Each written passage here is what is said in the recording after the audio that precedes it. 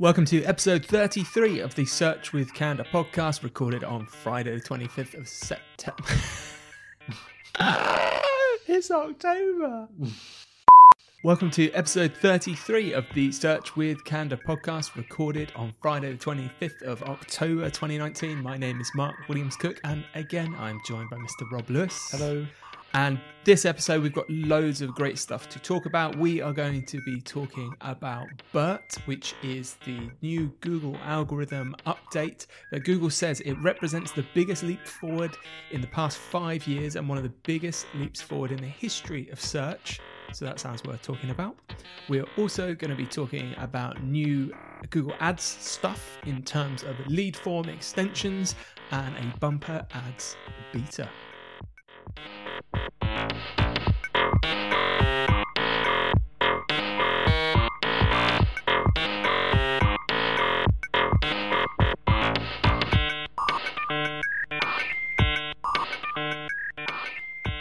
I think we're going to save talking about our friend BERT till the end of the podcast. I don't know how long I'll be going on about that for. So it'd be a good idea if we kick off with our Google Ads changes. So it was, I think, last week we saw lead form extensions or form lead extensions going live on Google Ads. Is that right? It is, yep. So tell us about form lead extensions, what they are, what they do, and why we should care. So it's a new ad extension that you can add to your Google Ads adverts that allows you to create a customized lead form, which will appear in the Google search results. And because you can customize it to capture, within reason, any data that you deem to be appropriate. So that's directly from the search result, basically. Yes. So this is for websites that have the goal of lead form generation. So rather than going to the site and filling in the lead form, you'll be able to do this directly from the search result. Is that right? Yes, that's right. There are some rules around which accounts can use the lead form extensions. I'm just going to quote directly from Google. They have said, to create and use a lead form extension on search, your account must be in a non-sensitive vertical or sub-vertical. Some sensitive verticals and sub-verticals are not eligible for lead form extensions. So just to clarify, I looked through the policies and they deem healthcare, gambling, political content, and just any kind of general misuse of personal information to form under the moniker of sensitive verticals. So if you're in the healthcare or gambling or political sector, then you're not going to be able to use them, presumably because they're worried that people would use the information for nefarious deeds or any kind of dodgy data capturing practices. Makes sense. Yep. So price-wise, users are charged a standard cost per click for opening the form. All right, so not actually for form completion. So that's kind of like cost per click in a way. It is, yeah. I'd call it more a cost per engagement. Mm-hmm. So it might be that 20 people click on the form, but not a single person fills it in, but you're still going to get charged. But it may be worthwhile.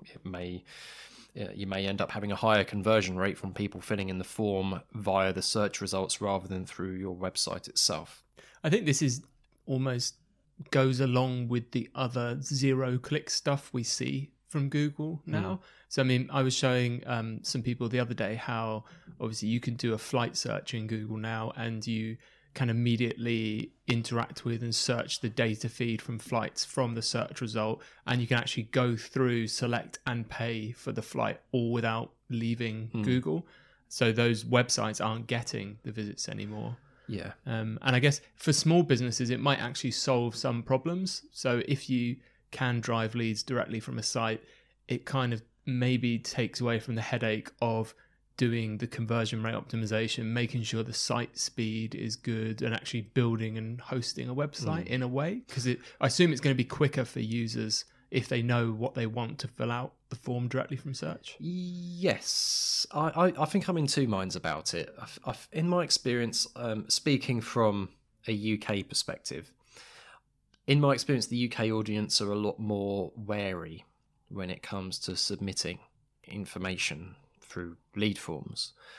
And so this new extension reminds me a lot of the messaging extension, where you can send an SMS message through the Google Ads advert rather than having to go through the website and call someone. And I found that those extensions work really well in the USA, but they don't work very well in the UK. And this is a really new extension, this lead form extension. So, no one has much data on it yet. I don't have any data on it at the moment. I only have a few clients where it's applicable to use. But So did you think that's a cultural thing then between the UK and the US and the texting at least? I do. There's a big difference. I mean, this is a whole other conversation. There's a massive difference between marketing to a UK audience and marketing to a US audience. Yeah. And I find that when you've marketed for so long to a UK audience, when you suddenly have the opportunity to market to a US audience, it's so much easier for various reasons. But I just think that the UK audience are a lot more difficult. They're less trusting. And like I say, this is a new extension, and time will tell. It may be that it performs very well, but for one, as a British consumer, I would not like to part with my details until I've had a chance to have a look at the offering in more detail. I mean, what can you get from a small advert that doesn't actually explain the history of the company, doesn't allow you to find out about all the trusts? So I think it's. I'm not saying it's not going to work. I don't know, but that's just one of the things I'm thinking about at the moment. I always find it interesting when you when I've been on holiday in the US, just even seeing the TV ads, they're like shockingly different from the UK and how direct they are, and it actually pulls my attention away just overhearing TV ads there. So it doesn't surprise me there's a big difference with the messaging and possibly forms as well. One of the things worth bearing in mind with the lead form extension is that you can actually link it with your CRM. So any leads that get submitted can be automatically pushed into your customer relationship management system. And if you don't have a customer relationship management system, or you don't have one that enables you to push the lead straight into it, then you can just export any leads that you generate through the lead form extension as a CSV file.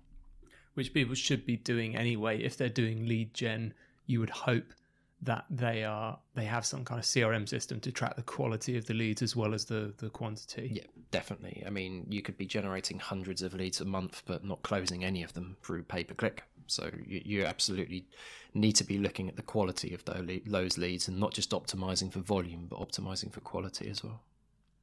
I think Facebook's got something similar. Is that right? They have lead capture forms. Does, and one of the things that I find works really well with Facebook lead capture forms is that you can target on interests and just general behavior, which is a lot more difficult to do via Google, where it's a lot more rigid, and you're showing forms to people on Google. Well, you will be showing forms now with the new lead form extension based on people who are searching for a product or a service.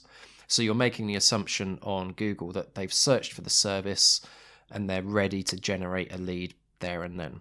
Whereas with Facebook, you can show these forms in a more display orientated manner, and you can target people based on their behaviors and interests. Okay. And I find that you can actually generate leads at a pretty low cost per lead on Facebook using that. So it would be interesting to compare campaigns, Facebook lead generation campaigns, with this new ad form extension on Google. Yeah, it's good, I think, just to have the options anyway. Yeah. If it doesn't work for you, you don't have to use it, but it's there. On that note, interestingly, Google have just announced a new change to Google search audiences, where you can now target by interests. So I did wonder if maybe this is maybe something to do with what they're trying to do now, which is where they're trying to give advertisers more of an opportunity to target by people's interests rather than their actual shopping research behavior. So just to clarify, on Google search, you can target people based on remarketing audiences. So people who have previously visited your website, you can choose to only show adverts to those people. You can also choose to only show adverts to people who are in the market for certain products or services, so they've actively been researching products.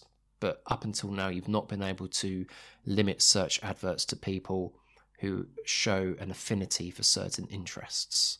So, for example, you may want to only show ads to people who like dogs or who like cats or who are interested in investment news. In the past, you could only carry out that kind of advertising on a display network, really, or on video advertising. But now Google have announced that you can now carry out that type of targeting on the search network as well. So that's quite interesting, and I would be really interested to play around with the lead form extension based on people's interests rather than what they've actively been shopping for. Yeah, it sounds really, really quite big to me, because one of the issues for certain organizations running search campaigns is they may want to target a set of search terms, and they offer a specific product or service that's quite niche, and actually there might be, say, 1,000 searches for the thing they want to target, but only a small percentage of those are actually after the product they're after. So it's a search term with multiple intent, I should say. So if you can identify these are our customer, and we just want to target these people that are likely our customer with that search, I think you're getting a lot closer to getting your ads in front of the people with the correct intent. Yeah, absolutely. I mean, just to give you an example, there's an audience interest in boating. So let's just say you're a t-shirt manufacturer and you've got a range of t-shirts with boat nautical themed imagery on them.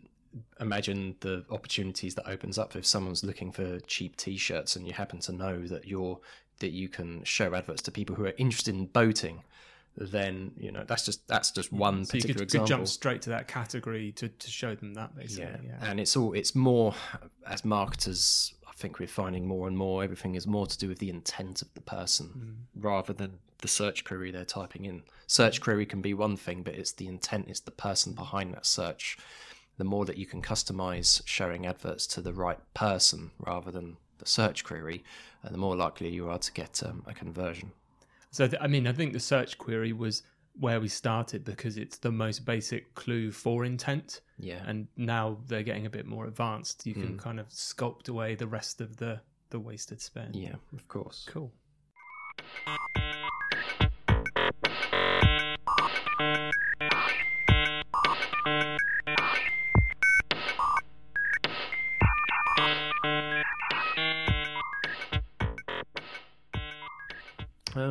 Another recent update, actually, I've just been granted access to a beta tool that Google are trialing called the Bumper Video Ad Creator, which allows you to create 6-second bumper ads from a much larger video to save you editing the video into lots of different chunks. So if people listening don't know what a bumper video is, it's a really short in-stream video. So it's a video that shows that displays just before you watch a video on YouTube, for example, and they can only be a maximum of 6 seconds in length. I think that's about the maximum I tolerate with not being able to skip an ad. Well, these ones are unskippable.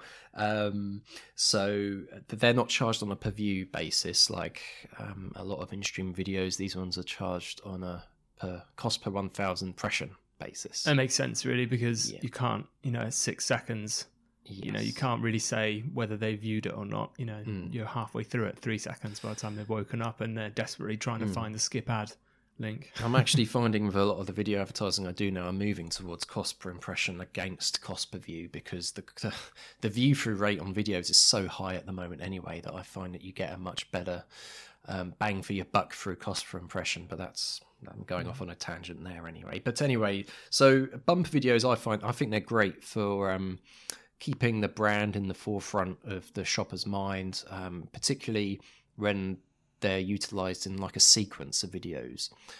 So revealing different sequences of the videos in different segments in the run up to a promotion. For example, if there's a big promotion coming up in a couple of weeks, showing a sequence of bumper videos is great to keep awareness in the forefront of the shopper's minds that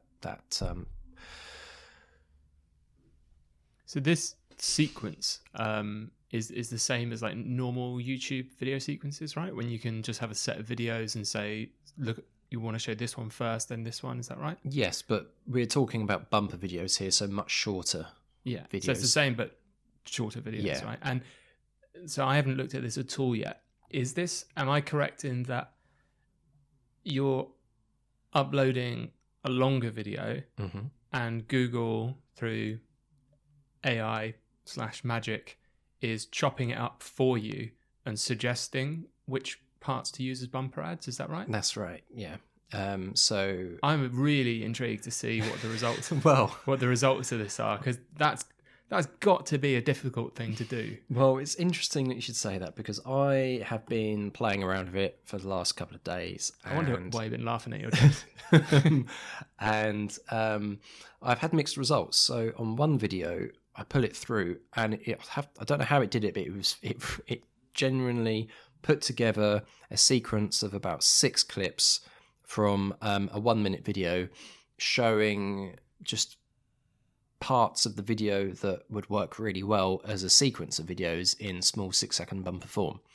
I tried another video and it just didn't work at all, and I ended up with about 10 versions of exactly the same 6-second clip. So this is still in beta. It's being tested by Google. So is it breaking the videos up with the intention of creating a set of sequences? Yes. Not just so No, it's not just here's some interesting segments. It's here's how to break the video up into 6-second segments. Yeah, it breaks it up. It identifies various 6-second sequences, segments, and allows you to choose the ones that you like the best, basically. Okay. So, but it does use, as you say, it analyzes them and chooses the parts of that video which it thinks, based on Google's infinite wisdom, which parts of the video it thinks people are most likely going to get sucked into, I suppose. So videographers beware yet, or not quite yet? Not quite yet. As I say, I ended up with about 10 versions of the same 6-second sequence on one of my videos. But on the other one, it was pretty good. So maybe Fiverr beware. Maybe, yes. But not professionals just yet. Yeah, I mean, what it's doing is it's saving someone having to cut up an existing video and export them into different chunks of video that then have to be uploaded individually onto YouTube for the purposes of a bumper advertising campaign. It's a lot quicker. It's really handy. Okay, it's not perfect at the moment, but I'm sure they're working on it, and it's going to be very useful moving forward.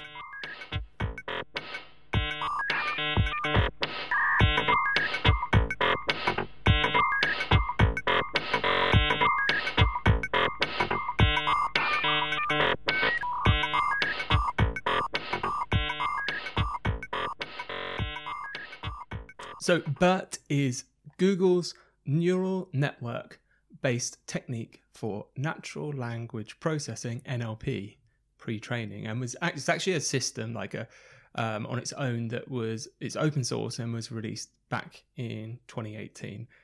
And I think it's worth, because I've just said that BERT stands for bidirectional encoded representations from transformers, and then that is a neural network based technique for natural language processing pre-training. It's probably worth just covering some of those terms and what they mean. So neural networks are basically mathematical models that are inspired by the human brain. A common misconception is that they're like models of how the human brain work, but they're not. They are very basically systems that learn to perform tasks by looking at lots and lots of examples of those tasks, rather than being explicitly programmed how to do them. So rather than these are the rules of the game, for instance, it will just observe lots of the games being played and infer what the rules are from that. NLP, natural language processing, is pretty much what it says on the tin. It's just really the term that we use for computers trying to comprehend language, which is actually a really interesting and very deep and wide layer kind of pool of computer science, because it sounds on the surface like quite an easy thing, but understanding the nuances of language, written language, is actually a really, really difficult thing to do. I'll include links in the blog post note in the show notes, which is at search.withcandour.co.uk, and that will give links to some of the specifics that I've mentioned if you want to read more about this. The big breakthrough Google had with BERT was the use of transformers, so that's the T in BERT, and the core idea behind using this transformer-based model is what's called self-attention, which is basically the ability to attend to different positions of what's being put in, so like the strings of text, and from that compute a representation of the sequence. So it means that rather than just analyze the kind of words on their own, it can look back at the position of those words in the sentence and advance its understanding of the sentence as a whole, the meaning of the sentence. So if that doesn't quite make sense yet, don't worry. You can listen to it again, but I've got some examples that should hopefully, Google's given some examples which should hopefully make that make sense to you. So before they released BERT, Google was essentially testing different ways of trying to evaluate their understanding of language. And in the blog post, they actually list the different types of neural network approach that they used. And they have a way of scoring the results, which is called the Bilingual Evaluation Understudy Score, or BLEU, or as Rob very correctly pronounced it, the BLE score. So this essentially showed them that using this method, which was a different method to ones they previously tried, they were getting a much higher fidelity on the understanding of language. And they are going to essentially apply this better understanding to search. So I'm just going to now divert off to the blog post that I'll link you to about BERT to talk not about the technical stuff, but about the application and what it's useful for. So Google said, by applying BERT models to both ranking and featured snippets in search, we're able to do a much better job helping you find useful information. In fact, when it comes to ranking results, BERT will help search better understand 1 in 10 searches in the US in English, and will bring this to more languages and locales over time. So I think firstly, there's a couple of really important things in there. One, they're saying that this BERT model is going to impact normal organic rankings, your kind of 1 to 10 rankings, and it's going to impact how the featured snippets are going to appear in search. And normally, as we've previously talked about, they're fairly sort of separate entities in a way. So it's interesting that this BERT model, which I think it's fair to say is rather than having an impact on ranking, how a web page might rank, it's got more to do with the selection of which page is going to rank. So rather than looking at this as if it's a ranking factor, it's not, BERT isn't a thing that's going to make a page go from position 6 to 4. It's more actually Google's probably going to choose a different page if it thinks that's a more relevant result. It says it's going to affect 1 in 10 searches, which is actually a huge amount. So if that affected 1 in 10 searches globally, that would be in the hundreds of millions of searches a day that this model is going to impact. It's also interesting to note that they've said it's at the moment dealing only in English searches, which is understandable. It's a good place to start because a lot of the web is written in English. But my thoughts on this were, because different languages can be structured very differently, they will likely have to train this model on every language, because even the basic languages that are very similar, like French and English, are incredibly similar, but we do things like we use the order of adjectives and nouns differently. So I'll say the red table, but in French, obviously, it's the table red. So I guess that this model has to account for that. Going on, Google says, particularly for longer, more conversational queries or searches where prepositions like for and to matter a lot to the meaning, search will be able to understand the context of the words in your query. You can search in a way that feels natural to you. So they're saying, while it affects likely 1 in 10 searches in the US in English, it's much more likely to affect these longer search queries, which is actually something that the previous systems, so if you're working in SEO, you've probably heard of RankBrain, which was Google's other artificial intelligence attempt to specifically tackle search terms they hadn't encountered, or search queries, I should say, they hadn't encountered before, which was a massive, still 15%. So 15%, Google said, I believe it was 2017, that 15% of searches they see on a daily basis are unique, are new, and they haven't happened before. Which actually, when you look at the math side of, the amount of words people have and the ways they can use them, that's not unexpected, because there's a huge amount of combinations in the way you can ask the same question. So RankBrain was kind of Google's AI attempt at actually here's a way to apply models to better understand what people are asking when they ask us these. And we've confirmed already from Google that RankBrain isn't going away. It hasn't been replaced, but this kind of BERT model is there to support it.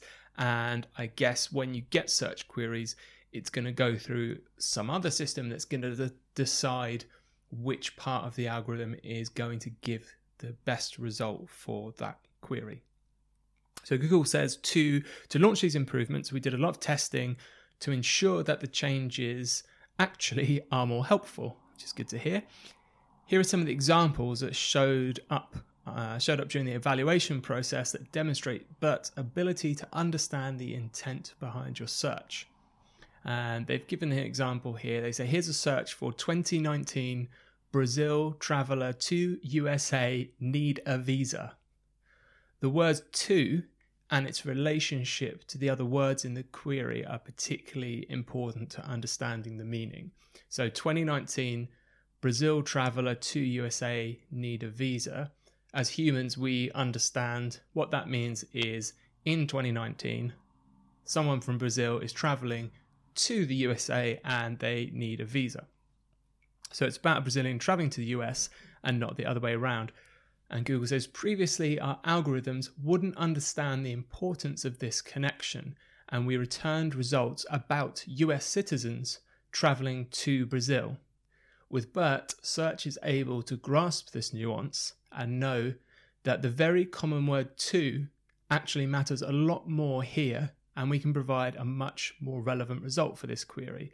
So they've given 2 examples of before and after BERT, and as they said, the before BERT is a search about US citizens traveling, whereas the post BERT or after BERT is launched answer gives a usembassy.gov site information about tourist and travel visas for people from Brazil. So it's a much, much better result.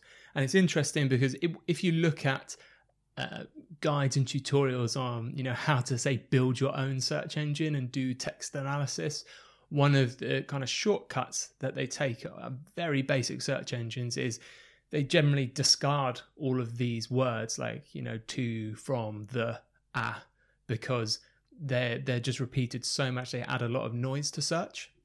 So what Google's doing is they're saying they understand on a comprehension level that these kind of joiner words are there's probably actually like a proper term in linguistics for what I've just called joiner words, so apologies if you know what that is and I don't, but it's showing that the understanding of those words and their importance in context of the sentence is what is key to comprehension. They also give results where BERT doesn't work that well, which I thought was interesting. So they've said search is not a solved problem.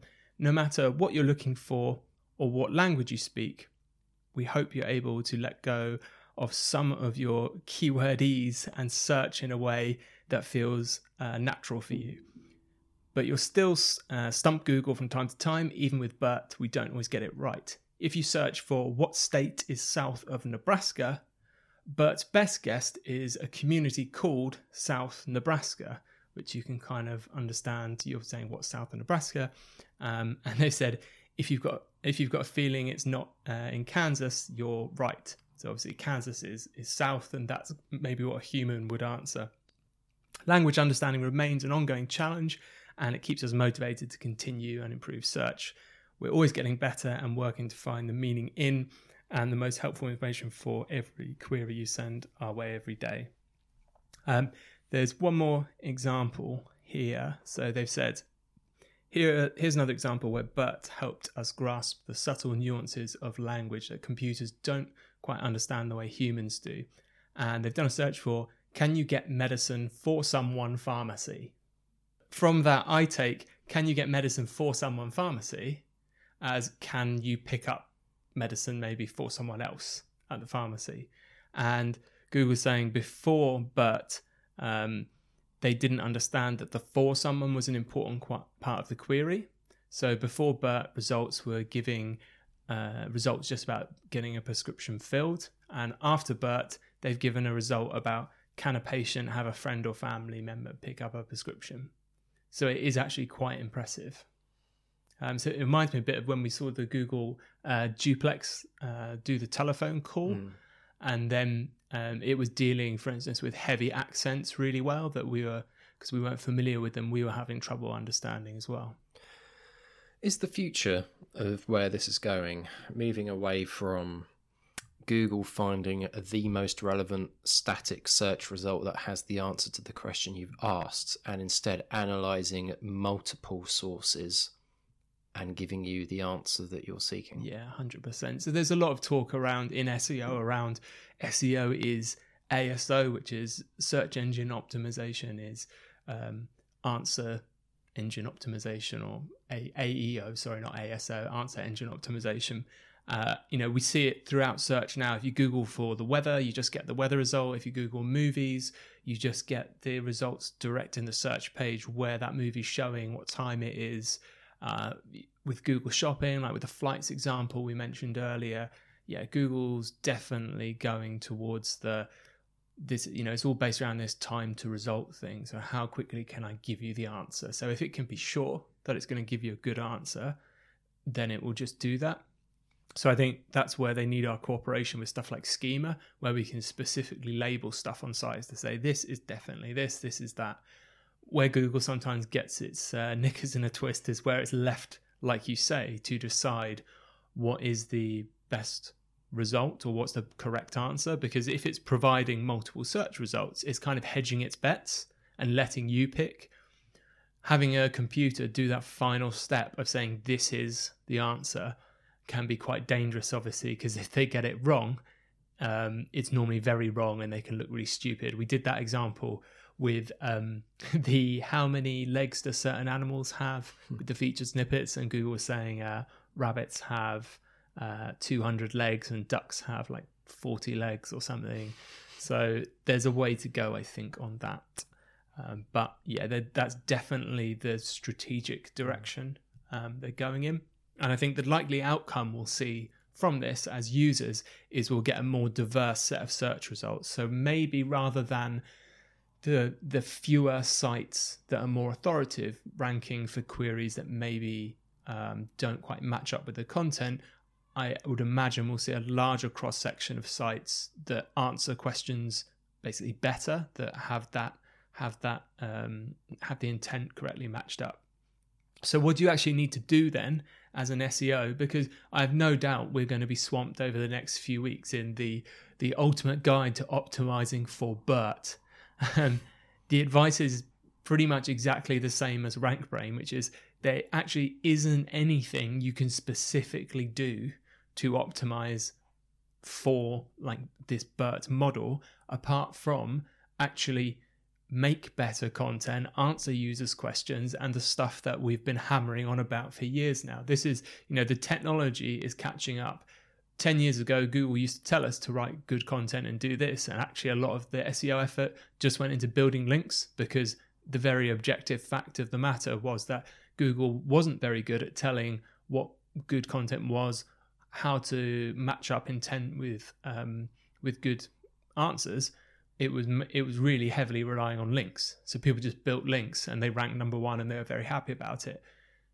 Google has kept fairly consistent in what they've been telling us to do, and we are at the stage now where the technology has very much caught up with that guidance of, think about what the users are asking, think about how you're answering it. By that I mean what format you're using, video, images, text, and actually trying to make the best experience for the user. That's what all of these models are heading us towards. So actually, while the answer is fairly simple, the answer is a lot of work. So you do need to do research. You do need to work on the user experience of the site. You do need to make sure you are providing good answers fast in a way people can understand. I feel as though this update, to me, it seems like it's a really important point in the history of search. That's how it appears to me. That's what Google's promised. So they've said the biggest leap forward in the history of search. There are so many questions that are springing to like. This is the first I've heard of it, is listening to you speak about BERT. But I mean, there are all sorts of things. Google has so much data that's disparate and all over the place, and that's fine from a privacy point of view. I guess this is another whole question to ask and a whole other conversation, but if Google is intelligent to the point where you can ask it a question about someone and it knows that it has information about someone that's located on lots of different separate social media sites, news sites, could it potentially answer a question that would historically have had to have been carried out by a private investigator, for example? Yeah, so we've got stuff again like the schema, where the objective is for Google to identify entities, whether that is a person, an organization, whatever thing it is, and the connections between those entities. That's one of the overriding goals, I think, and that's really important for them to be able to return good results, to understand who is who and understand that this Mark Williams Cook is different to this one and these two are the same and they're connected to these companies and they write on these web pages. There are certain already legal processes you can go through to have search results that are about you removed from Google. But you're right, it will be interesting what will happen as more information becomes more easily accessible. Because as you say, a lot of this information is accessible if you know where to look and if you've got good Google foo, or if you've got money to hire a private investigator. But I think that's been an issue with all sorts of things, because obviously we've had updated laws because when how to make bombs became very easily accessible public knowledge. We got a terrorism act, and because there's an issue with not necessarily an issue. I'm quite an advocate of information personally being accessible to everyone and free in that way, but we do, I guess, societally need to navigate around that. Like you say, that's probably a really big issue. I guess we've never been at this point in history before where we're getting to the point where we can literally ask the computer, give me the answer to this question. 42. Yes. And it will give it to you without having to do any legwork at all whatsoever. And it could be used for all sorts of good things. Good things only. Let's leave it there before we consider the alternative. Thank you very much for listening. We've gone a little bit over again. I hope you've enjoyed this episode. We will be back in 1 week's time. So that will be Monday, the 4th of November. You can get all of the show notes as usual at search.withcanada.co.uk. So you have all the links to all the announcements we've talked about and all the really geeky machine learning, neural networking, deep learning stuff that we've been talking about if you want to geek up on that. I'll actually link as well. I found a really nice tutorial for TensorFlow, which is Google's machine learning framework, which actually uses transformers, in language translation. They give you a tutorial on how to build your own language translation with their framework, so I'll link to that as well.